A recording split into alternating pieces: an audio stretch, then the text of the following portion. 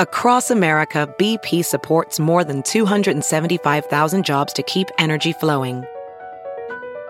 Jobs like building grid-scale solar energy in Ohio and producing gas with fewer operational emissions in Texas. It's and, not or. See what doing both means for energy nationwide at bp.com/investing in America. On this episode of Last Words, we're talking John Schaffer from Iced Earth's Insurrection, Gatecreeper's brand new release, and also asking the question, can boomers use the internet?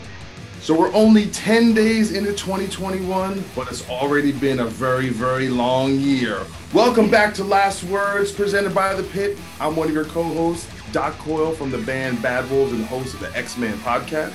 I'm Katie Irizarry of Season and Mist, Loudwire, and now Outburn Magazine. And we're bringing back one of our co-hosts from the beginning of the show, Ms. Zena Coda. Yeah, B, what's up? I'm back. Two of my oldest friends here on this podcast. You know, really excited to be back with you guys. We're really excited to have you back. I mean, for those who don't know, Zena and I, many moons ago, actually hosted a podcast together. In the OG days, man. Yes. Where we had the Zoom mic and fucking sat and got really high in my apartment in Brooklyn. You know, it was good times. We just got to talk about dudes. That's literally all we talked about was dudes, occasionally music, but mostly dudes. Like it was just, yeah, we were different times and we are totally in different places of our lives now. That's for sure. So for everybody who doesn't know who I am, my name is Zena Coda. I'm an OG metal personality. Remember when people actually used to host things on TV? I hosted a show on Sirius XM's Liquid Metal for many years. Still do a host gig every now and then, and also host a podcast called Everything's Political. So now that I'm reunited with you fools, Doc, Katie, what have you guys been up to on this podcast? We've been arguing a lot. We've been demonetized from YouTube at least twice. Sick. And, you know, I feedback shamed many bands, and I shamed bands for being on Bandcamp, which I reject and denounce myself. Ooh. For being the mainstream metal guru over here on Last Words. And shout out to Jordan, who is no longer with us, but, you know, we love you, Jordan. We'll see you soon. But now, see, I like it because now I'm outnumbered by the ladies, and I'm going to be on even more on defense than I was previously, because I was like, you know, they were like the cool kids listening to, Death Heaven in battle vests. And now I'm just outnumbered from a gender standpoint. So I'm very excited. That's always been the idea for this podcast, though.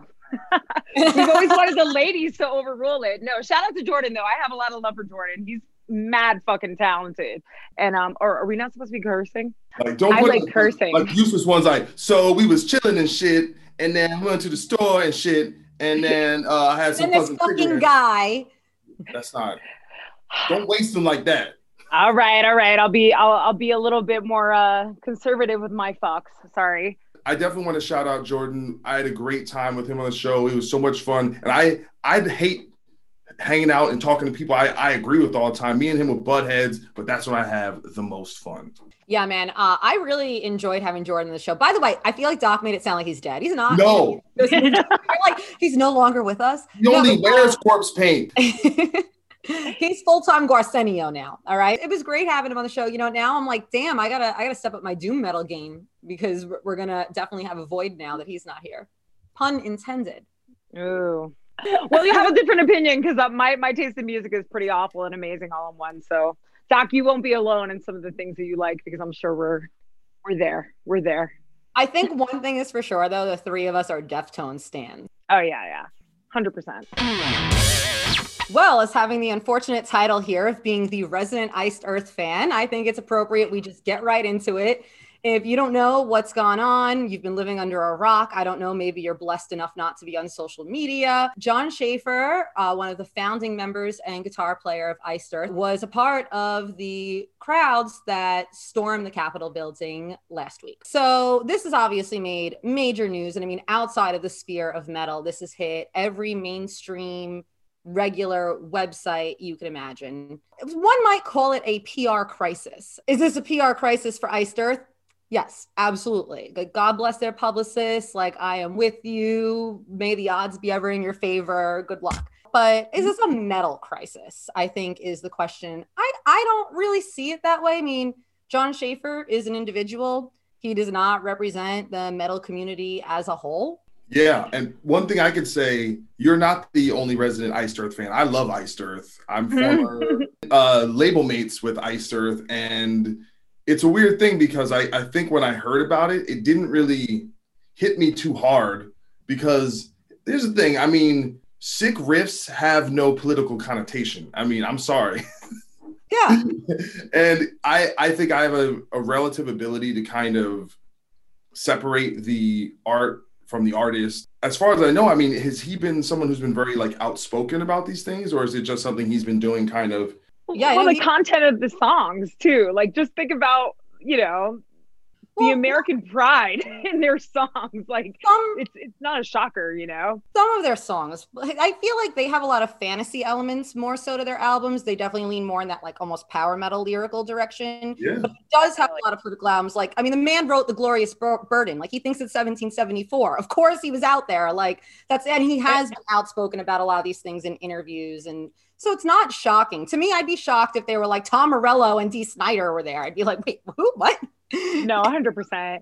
I think this is super on brand, right? Like, I was telling Katie before, earlier we were texting, and I was like, this man is Tampa, Florida, brought to life and a human being. I think this is a true tragedy, is the fact that like his whole career now, to some, not all, because think about a lot of the fans, not a lot, but probably some of the fans that, are kind of like super into the band might really identify with some of that American pride and that historical pride, right? Like, imagine yourself a soldier at Valley Forge. Like, you're right, Katie. Like, it's like fantasy role play for American like pride, right? Like, so I'm honestly personally not surprised. I just think that it sucks that his reputation is now shrouded in this like really egregious, hateful thing that they pulled off that will like remain a stain on American history. The same history that they spent all this time loving, right? So it's kind of ironic in some ways.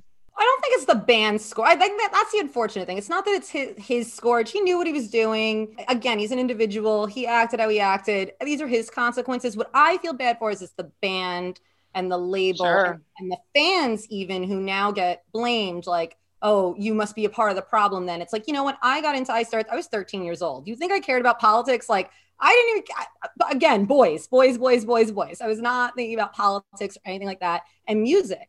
And someone was just like, hey, you like Iron Maiden? You might like this band. And that's all I heard was a band that had an amazing singer that sounded like Iron Maiden. Like, I was not getting into this band for political reasons, and I've not been a fan of this reason. I listen to Iced Earth, but at the same time, I listen to Power Trip. So it's like, what I listen to is nothing to do with my beliefs. I mean, I'm a hardcore atheist and have a lot of disdain for Christianity. I love Stryper. I listen to a band, I hear their music, and that's when I'm like, yeah, you suck. But they have like a political or even any kind of opinion that I don't agree with, whatever that might be. I'm not going to sit here and just be like, oh man, like now I can't listen to this anymore. It's like, I like what I like. I was born this way. I can't help it. It's just who I am, and my memories and my connection with Iced Earth has always just been, wow, I love the way this sounds. And even their lyrics, I mean, The Dark Saga has always been my favorite album, and that's about the comic book Spawn. And that album got me through so many breakups and bad relationships. It's totally tied to just personal stuff and not their politics. So when this stuff happens, it's like, yeah, I know who he is because I read their interviews and whatever, but that just to me just has never had a bearing on the band itself. And I feel bad for his bandmates because I don't know these people. I don't know what they think. I don't know if they agree with him or not. And I just feel they're now being put in a position, regardless of how they feel about him, where now they are being attacked. It's just, that's who I feel the real victims are. The band, the label. He's not really a victim. He did what he did. He faces whatever consequence he faces. That's his problem. It just sucks that other people now have to face those consequences. Well, I think one thing that this whole situation makes me think about is just the idea of radicalization or extremism that we live in now, where another interesting relation to Iced Earth is their former singer, Matt Barlow, quit the band to become a police officer after 9/11. And it kind of makes this through line between John Schaffer, because I think it shows that for some people, there's other things for them that become more important than music, or more important than having a career in music. And obviously, wherever he got to that point, he felt the need to be on the front lines and be an activist and act.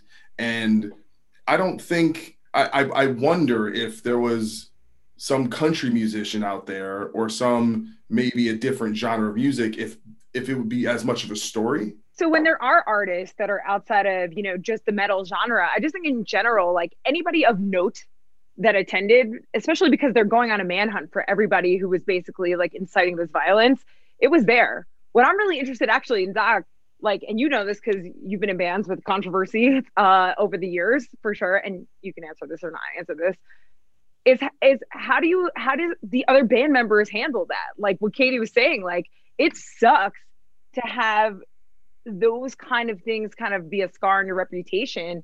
And I'm sympathetic, because I think it takes a really strong bond between the band members to really kind of, move forward and band together to be strong. Yeah, I mean, just to kind of address that, a lot of the stories that we deal with on the show hit me differently because I'm a musician and I have to relate to this stuff in a totally different way. And my band is making a ton of news right now because we split with our singer, and a lot of people are blaming us and saying, oh, we fired him because of politics, which is, I'm literally not even legally a member of the band. I can't fire anyone. So it's kind of hilarious anyway.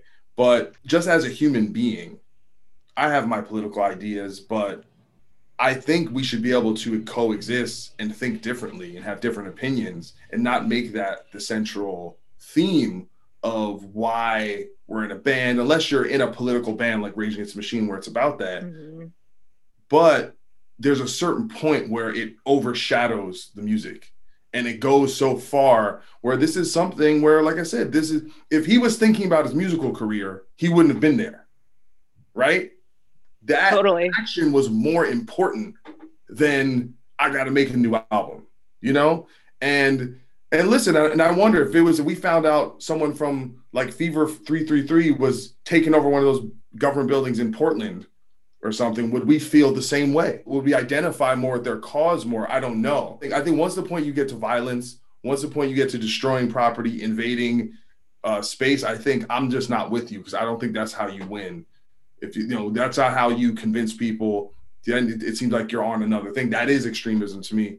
But yeah, it's something I've dealt with, but I want to be able to exist even with people I disagree with, and not make politics the main thing. And if that's how much if you're that invested in it, where you're willing to go there, then it's beyond music, And I don't personally think this is like a stain on metalheads, because I don't think it's a predominantly metal thing. And as a community, I think it's been more repudiated than anything. I think that's an interesting thing to say though, because it was just some trashy shit. Like straight up. I'm gonna be real, like of Tampa, Florida. Stop, I can't with you. He might as well be a contestant on Rock of Love. Oh my God, I did want to do a Rock of Love spin-up show, but there's already a whole bunch of them. All right, we have to talk about Rock of Love. Come on. Rock of Love, yes.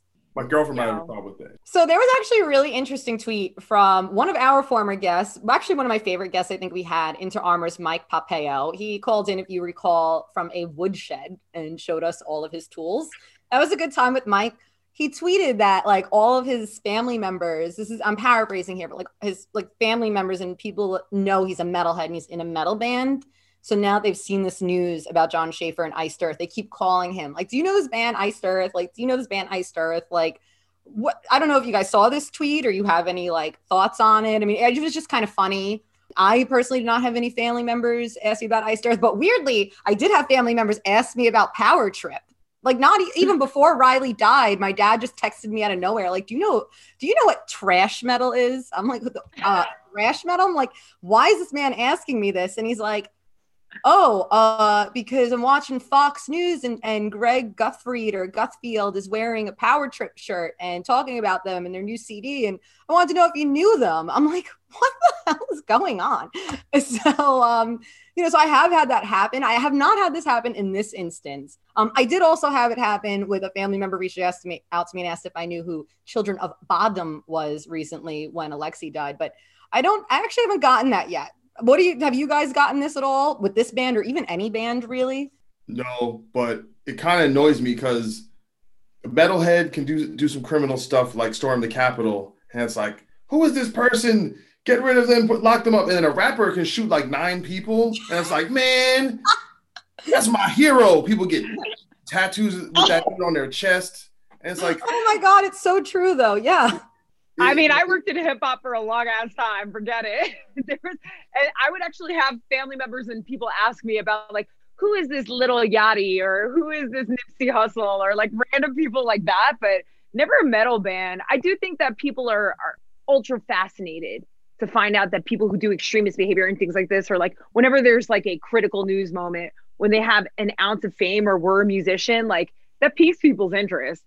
And I think like, the older ones try to stay in the mix and try to relate with you a little bit. But yeah, I've never really had that happen other than rappers, honestly, because they're just more character filled and more like accessible probably to a broader audience in some ways.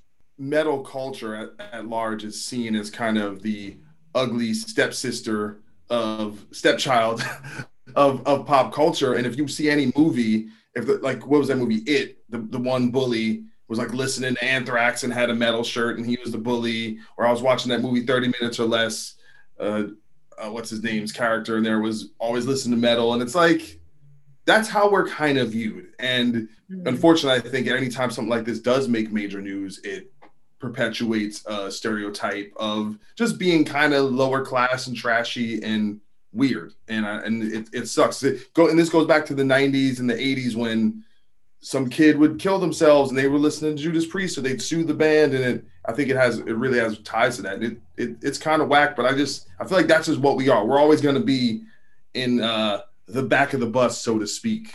It's also tied to white culture, right? Like to your point. So I was reading an article earlier today that kind of was talking about, dude with the fur hat, whatever the hell his name was, who basically stormed in at the Capitol, that he had some identifiable white supremacy tattoos kind of put on, tattooed, I think like connected to some kind of Nordic symbols, which also is like something that kind of connects to the Black metal community. And I think that that's like one of the things, it's always connected to white supremacy. And, that's a bummer, but he was cute. Not gonna lie. I hate myself for it, but he was cute. I know. What's going on over there? Him, the podium guy. I'm like, what has quarantine done to me? Why do I think these guys are cute? What's happening? Hot for crazies. I will say, I haven't read this article, but I saw that a lot of people in the pagan community were upset because these are actually symbols that have been reappropriated to represent white power when they actually mean something totally different. Which is also problematic because if you are a true pagan who don't have these racist beliefs, in fact, the opposite, they're very, they're like ancient hippies, I think that's what's upsetting because it's like, wow, now my culture is being reappropriated into something hateful. And that's the same thing even, I don't know if I could say this word on YouTube, even in the context thing, but the Nazis did that. The swastika was originally a Buddhist symbol, and they actually took a lot of Buddhist symbols and reappropriated them from this extremely peaceful culture and made it something totally hateful. So I haven't read this article, but from what I've gathered, from what I've seen, and from what I know as far as pagan symbolism goes, that it's been reappropriated. And it's unfortunate because now there are people like that who now give people who genuinely believe in these peaceful practices a really bad name. Well, as a half-white person, I'm just sick of all these white dudes, crazy white supremacists out there making white people like me look bad. Personally, these stereotypes. Little caramel in there, baby. Are ruining it for white people like me. Can't go anywhere. Can't get pulled over from the cops. It's terrible. What you think about those tattoos, though? Which one of us is going to get us demonetized this week, Doc? Me or you? No, that's just good jokes right there. I know it is. I'm kidding. See, people think I'm gonna be like, listen, as a black man, here's the thing about me, okay? I'm biracial, all right? I got a white father, black mother, and most mixed black and white kids, they pick one, and usually they go black. They're like, I'm black, you know? Barack Obama wasn't like, I'm not the first mixed president, I'm black. Black power, right? Me, I'm like, I'm black and white. I'm not picking one, all right? I'm gonna live as both, okay? That's how I'm gonna do it, all right? And I just switch on them. When I need to be white, I'm white. When I need to be black, I'm black. Code switcher. I do love a good chocolate vanilla swirl. I mean, you know what I'm saying? It's the best kind of ice cream. Oh, I Code know. switcher. Stop getting bad tattoos and not really trying to stand up behind it. Yeah, really. Like honestly, those tattoos, like I mean, my man was actually like in it, right? Like he lived the tattoos. But to me, like I just think it's silly because as Doc was saying, that traditional like 80s, like late 70s, 80s kind of view of metal got put into this pop culture bastardization that made it feel like it couldn't be respected or classy in the mainstream. And you know, the perpetual like kind of like vibe there has just kind of kept it down. And I don't know, like as somebody who's of color and has been doing this for a long time, I was one of a kind, in my opinion, at one point. Doc, definitely one of a kind, even though he's white, duh.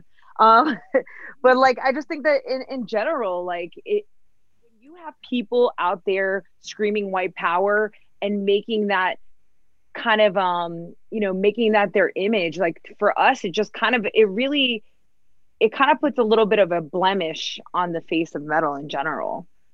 Well, here's the thing. Remember, I'm white today. I'll be black tomorrow, so it's cool. Let me take you to a hip hop party. I'll see the blackness come out. Oh, then I'll be like, my voice gets a little deeper. Like, what's up? What's up, man? How you doing? Word. What's good, my bro? All right. I totally understand what you're saying. And I think what the unfortunate thing here really is too, is when you see what does hit the mainstream media, because I've always viewed metal as diverse. I've always seen metal to have no borders and always just been a real open community, going to shows and especially in New York and just seeing a sea of different people and colors. And it's definitely become more and more so as the years have gone on. So I think it's unfortunate if people look at this and they say, oh, well, one person said or did this, one person was racist, or this guy had metal tattoos and he was racist, so this must apply to the whole genre. Because when you look, it's the opposite. I think out of any genre of music, we're the most internationally diverse, because like even here in America, typically pop artists are American. I'm not even talking about skin color or race. I'm just talking about they're typically American born, you know, but whereas metal, you know, we have bands that are just as equally huge, whether you're the Scorpions, whether you're Judas Priest, whether you're Metallica. You have bands like Rammstein who sing in their native, no English at all, and they're completely mainstream at this point, like a household name. I don't really see that as prominently in other genres. And I think that is the beautiful thing about metal. And it's a shame that there's people out there trying to make it seem like this isn't diverse, because it is. And that's one of the things I love about metal. And you know, some people also might look at that as a curse, because you get people like the John Schaffers of the world who are committing violent acts. And at the same time, I look at it, it's like, you know what? I think it's better than the alternative.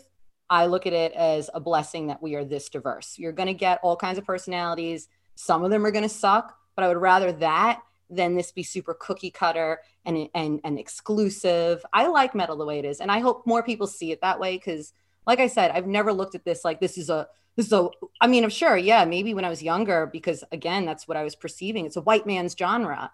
But now I see it and I'm like, women dominate not just music, but the music industry. You should see what behind the scenes look like. People of color, I see them, like I said, whether they're in the audience or on the stages. And I just wish more people would open their eyes and see that metal is diverse and it's only becoming more diverse. And I wish more people would accept that as well. I think that's a great point of view, Katie. And you bring up the point about international, like, you know, Latin America loves metal. Like next to Rihanna, you could have Slipknot, right? Like, so I think that that's a really fair point. And also, I don't think it's as much of an issue as we think it is. And I think that this is just a blemish on a really controversial time, right? You're right. Like the younger generation is very diverse, is also very intersectional, right? There's people who identify male, female, and everywhere in between. Like, I think that moving forward for a new generation of people who love metal and families that love metal and just kind of looking around, like, it isn't the problem that I think can be inflammatory when news hits like this. It's something that I think will come and go, especially as we continue on in a more a less extreme time, as Doc says. Yeah, I mean, just to kind of put a cap on it for me, Mm-hmm. you got to think it could also go the other way, where a lot of people say the problem with rock and roll is that it's not dangerous enough. So who knows? Maybe Revolution Core will be like the next wave in metal, where it's instead of burning churches, people trying to overthrow the government, and that'll be like a whole genre of music. I mean, you can just hear the lyrics now. You know, going into the Capitol, grabbing up the congressman. You know, that could be the next wave. You don't know. So I don't know. So we have an unexpected release from the band Gatecreeper that dropped just the other night, and it's called An Unexpected Reality, and it's an unexpected release. They just did a drop, as they call it, kind of how they do in hip hop or pop. It's a banger of an album. Most of the songs fall within a minute or something in that range, and then except the last song, which is really long. What do we think about this, guys? Do we like bands just dropping a record out of nowhere, or do we expect in metal for a little more extended advance and promotion period? What do you guys think? So I have a pretty awesome opinion of it. I think that metal is finally getting out of the same release schedule that they've been stuck in forever. In the hip hop world, which I did work at Atlantic Records, heading up urban, digital marketing, we would drop anything, anytime, anywhere. And there's a reason hip hop sells really well. And there's a reason the fans are so engaged, because they're not kind of like waiting for this thing in an old school, antiquated kind of media mind. They're just giving people content constantly. And, and kind of reading the press release around this release and kind of listening to the record, not really my cup of tea. I like the music a lot. The vocals don't do it for me, but you're right, Doc, that last track is long and I do like it. I like a good instrumental metal track. Metal's way of releasing music for years to me has been hyper antiquated. And in a world where people are literally signing $1 million deals off making videos on TikTok, I'm always blown away that there's not a band that kind of goes that way, right? There's not a band that actually takes advantage of that kind of materials and those kind of mediums, because to me, it's stupid. It's dumb. Like, there's so many more ways to reach fans. And with young kids, which is that TikTok generation, that you want to get younger fans because you want to make the genre, younger and just give more people access to the music. It's just mind blowing that this is press. This is news, right? Thank God that they released it. And even reading through it, like, they're like, this isn't a full album. This is just music we had in between. Who gives a crap? That's cool. Give your fans the music. Let them hear it. We're all waiting for live music to come back. We're all waiting for, something good. So just give it to the people. Like, I think it's kind of old school to view releasing music that way. And I know, Katie, you probably have a different opinion from a PR point of view, but in digital, you never sleep and it's 24/7. So to me, good for them. Why not? I just want to say, Zena, you don't know what it's like then to work with boomers. Okay. You just hit the nail on the head right there when you said it's a younger audience. And when you see the artists that are really thriving, they're younger. We don't have a lot of that. We have very old people and then very old school young people. So that, I think, is where the disconnect is. All right. You don't know the pain of having to teach someone how to use Twitter or why Twitter is important. I mean, I have bands that don't even know how to post on their own Facebook, Zena. All right. The struggle is real. Baby steps, one step at a time. But you know what? You were right. This is something like young up and coming metal bands. Yes, please. If you're one of my bands and you're watching this, yes, let's talk more about TikTok. Let's talk more about Twitch. Let's talk more about what you can do to optimize your platform. But baby steps, like if you still can't figure out how to Instagram, we gotta work on that first, But as far as the Gatecreeper record, I kind of see why this was why they chose such a unique way to release it. Because again, from a PR standpoint, like when you have 3 focus tracks, that's usually 3 songs of like a, let's say 10-minute album or like a 45-minute long record. And if all of your songs are like 30 seconds to like a minute, with the exception of that one song being like a third, if not more, of that entire record's running time, what do you really do with that?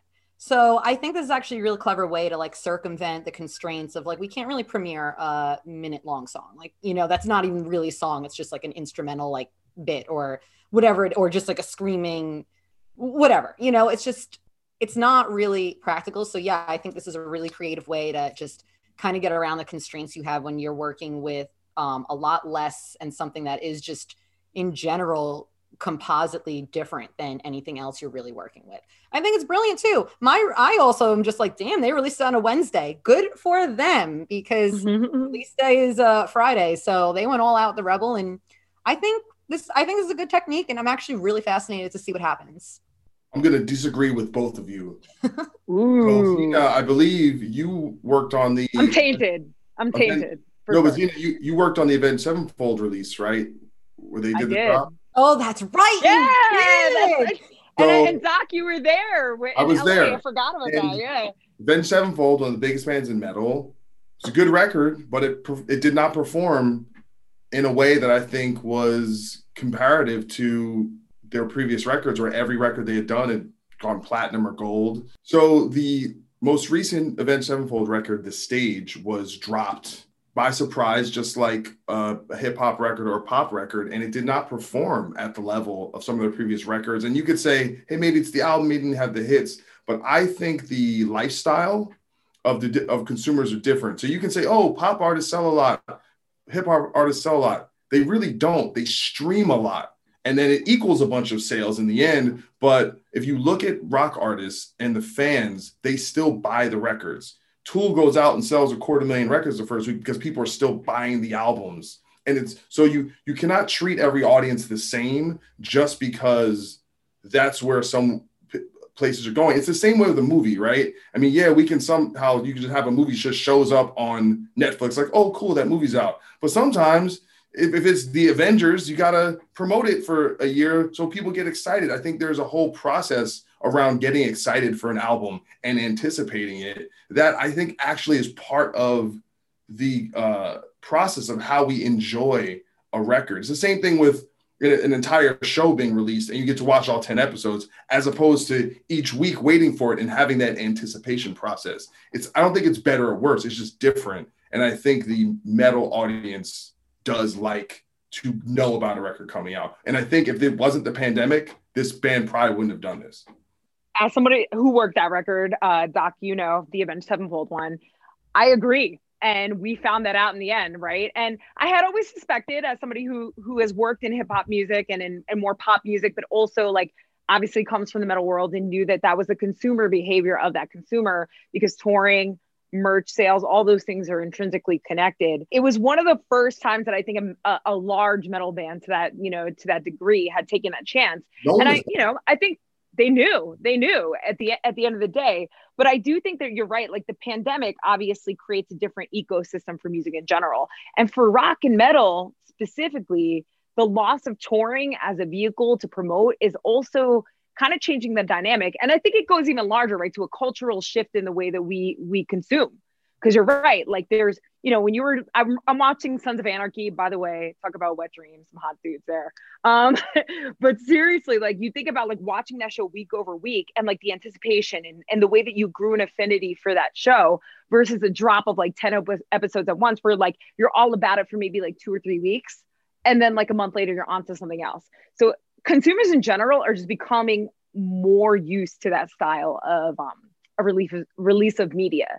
So I think like, that was a specific case because they really kind of pioneered that thought, right? Like, nobody would ever dare to do that. And that was only 4 or 5 years ago at this point. So I anticipate that we're going to see this happen more often with more metal bands, because it's just a more modern way of releasing music. But you're right. Like, how do you bridge that gap in between? I think that's the big question mark. Well, I'll give you an example. I think where it does work with a big band is what Bring Me the Horizon did with their last album, where they released the songs individually. I think they released about half the album. And so they didn't announce an album at all. It was just, boom, here's a song, here's a single, here's a video, and it would blow up because they're a massive band, and they would drop just this amazing track. And then they did that 4 or 5 times, and then the album came. So in a sense, they were promoting the album and you didn't even realize it. So I think there's ways to do it.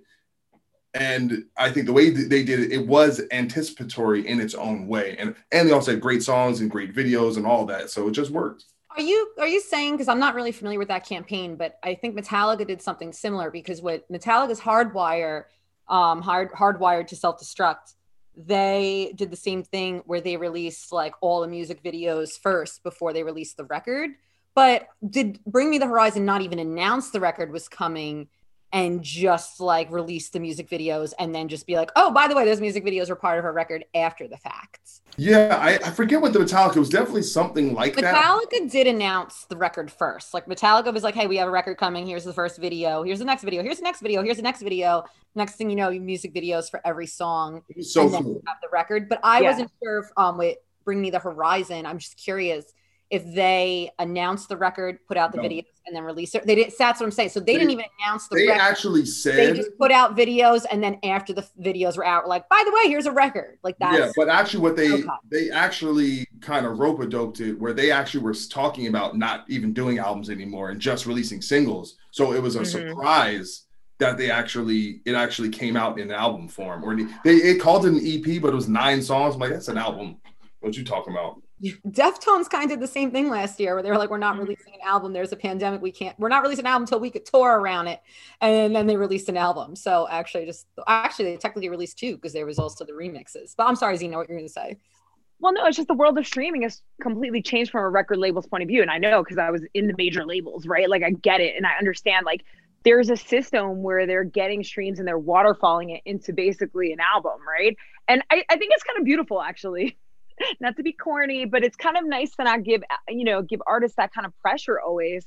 And I think it does kind of open up the ability to experiment on songs or experiment on different styles that you wouldn't traditionally be able to, because before, I mean, Doc, you know this better than anybody. You make a record, you deliver it. There you go. We'll see what happens. Then you pick out your singles, you go to radio. there was a very formulaic system, and it is kind of cool that bands can a little bit choose their own fate. Now, getting there, I think, is the hard part, right? Like how you like getting to the point where you can choose that fate is the question mark. But streaming, honestly, like just completely opened another aperture for the business. And rock and metal is no different. It just allowed people to kind of like take a different approach to it. And we're going to keep seeing it change and revolutionize. And in fact, it's in metal's and rock's best interest to do that, because everyone else is doing it. Never worked with boomers. Oh, I have. Katie, you kidding me? I know you have. I know. I got out of the game quick because I was like, I can't deal with you. You have to like get up with the internet. But honestly, a lot of people don't understand the internet, right? Like I feel like a lot of people have no clue how to use the internet. It's kind of scary, to be honest. They just don't know how to use like streaming. Like it's like, hey, I just got you a cover of this playlist on Spotify, and it's like, but where's my 6-page decibel feature? It's like it's like you don't know how important this is. You know, they just think other things are more important. And not saying those things aren't important, but I think they lose the sight of that. Yes, this is also very important. It's like you don't know what this means, having your cover on a playlist on Spotify. More people are going to see that than they're going to see you on a print magazine. Who goes to bookstores? So I have a question. Did anyone like the Gatecreeper record? I was going to just bring that up. Yes, I did. Yes, forgot about that part. I just love this band. To me, they're like modern death thrash with like obituary type vocals on it. And I dig it. It was short, sweet, to the point. And the one real song, it ripped. Not my cup of tea. I like the instrumentals were really good. And I like some of the kind of punchy parts, but honestly, like the vocals do not do it for me and never have. But it was a well-produced, all right, Silver Lining. I actually think the production on it was really good. I'll say that much. Yeah. What about you, Doc? I thought it was fine. I think there's a little hype train going on a little bit. And sometimes you have an underground band and they just have a sick name and a sick logo. And it's like, you don't even care if you like the band. You're just like, yo, that hoodie is sick. And you just wear it and you get scene credit. People see you in the streets and they're like, yeah, Gatecreeper. And it's good. It's like, it's fine, but there's nothing I hear. I'm like, this band is doing something I've never heard. It sounds very familiar. It's heavy, makes your head bang, got some riffs. And I think, like agreeing with you, it was the last song where there seemed to be some atmosphere and some melody developed. And it had almost a cool Scandinavian vibe. And I felt, oh, now I can finally kind of sink my teeth into something that had a little more depth than I think was represented in the early songs, where you can't get deep in 50 seconds. Very hard to do. So given that, it's a fun record, but yeah, it wasn't as groundbreaking as I feel like maybe the hype is telling me maybe it should be. That's branding, baby. That's the branding of the band. I agree. And I love all the things you just said. Like, I think it's the kind of band that you see live and you had a few drinks and you're like, this fucking rips, let's go, you know? But I just can't listen to it. Maybe I'm old now and I just live for an amazing melody coupled with a really, really great rhythm. And there was just nothing there that sold me on that end. But it's great if you want a quick listen, but it's not going to make my legendary list for sure. No, I feel the same way. This band isn't, I don't think, particularly groundbreaking. They're not reinventing the wheel, but I dig it anyway. Sometimes that's just what I want. I just want a healthy dose of metal that just makes me just say, all right. You know, I was actually disappointed because I like music like this to get me started in my day, you know, just get the blood flowing, get like the energy going. And like this album was over before I even got on the highway. You know, I was actually like, oh, all right, got to find something else now. That's what I was going to question. Fast and quick. Is this a healthy dose? 50 seconds for a song? Not a healthy dose. You're right. Not a healthy dose. Yeah. No. Just an appetite. You got me there. All right. Well, before we go, I'd be remiss if we didn't address, since the last episode we put out, we've had 3 major losses in the metal community. Cynic bassist Sean Malone passed away. Children of Bodom guitar legend Alexi Laiho passed away. And Marcia Zazula, wife of Johnny Zazula, who founded Megaforce Records and was a major, major part in putting bands like Metallica, Anthrax, all of that on the map, all passed away recently. Marcia, I think for all of us, represents something in particular special because she was also from New Jersey, part of that Old Bridge crew. So that, you know, all of us being from the East Coast, there's that pride there. I had the pleasure of working with her and Johnny briefly at one of my PR jobs. And that was definitely a big deal for me because she was such a trailblazer for women. And Sean Malone, you know, he played with Cynic. It's a band on Season of Mist. I worked with him briefly, but in the brief time I did work with him, he was a gentleman. You know, he really was really easy to work with, very, very polite, and a mega talent. And last, but of course, certainly not least, Alexi Laiho, who is just, the man was a legend. And that one really, you know, that was the news that I saw that I think also like the mainstream actually acknowledged for once, like, wow, here was this mega talent. Like, it wasn't Eddie Van Halen this time. It was someone like who was elevated to Eddie Van Halen status, who kind of deserved it, at least from my perspective. I've been a Cynic fan for years. And what makes that so terrible is that Sean Reinert, the drummer, died not that long ago as well. And I remember seeing them, you know, they kind of had a comeback, you know, maybe about 10 years ago. And, you know, 2/3 of the band is gone. And that's just a real tragedy. And Children of Bodom, I got to tour with twice. So I was friends with Alexi, and, you know, we shared the same guitar company. So we did a lot of work with that and same pickups. And yeah, he's one of the few guitar heroes remaining, and that we've lost. That he's the type of player that is, there's great musicians, but there's rock stars. And he was able to kind of combine that into one person, and a great front man, just had that charisma that people really attach themselves to. And it's just to see someone that young, he's basically the same age as me, pass away is horrible. And I had the good fortune to have Johnny Z on my podcast not too long ago. I read his book, and talking to him and reading his book and learning the history, like you said, New Jersey, heavy metal, Metallica, Anthrax, Merciful Fate, all these bands. And he gives as much credit to his wife as he does himself, you know, for being really the backbone of perhaps the entire thrash metal movement, which is also, that is the heavy metal movement of the 80s. So it's been a rough week. As we say, 2021 is still 2020-esque in many ways. And so it's been a rough week. 2020 part 2, right? I mean, you guys just hit it on the head, really. Like, it's always sad to lose people. It's sad to lose people too young. What was super crazy for me, it was the night before Alexi passed away. I was actually watching a special on Reels because I'm obsessed with those like documentaries that have about like the event that horror movies are basically based on. And Alexi was actually a talking head on one of them, kind of talking about the Friday the 13th killings and like the whole history and how it was associated. And that's where actually their name came from. So it was weird because I'd always just seen him as like this, guitar god, like Doc said. But hearing him talk about that, it was cool to hear him talk about like his native country and all of these different things. And I was shocked because I hadn't seen him physically in so long to like wake up the next morning and that happened. I was like, wow, what a tragedy. And, I just hope that, future generations can really look to like the imprint that he made on metal and, take that kind of discipline that he had to be that kind of, guitar god.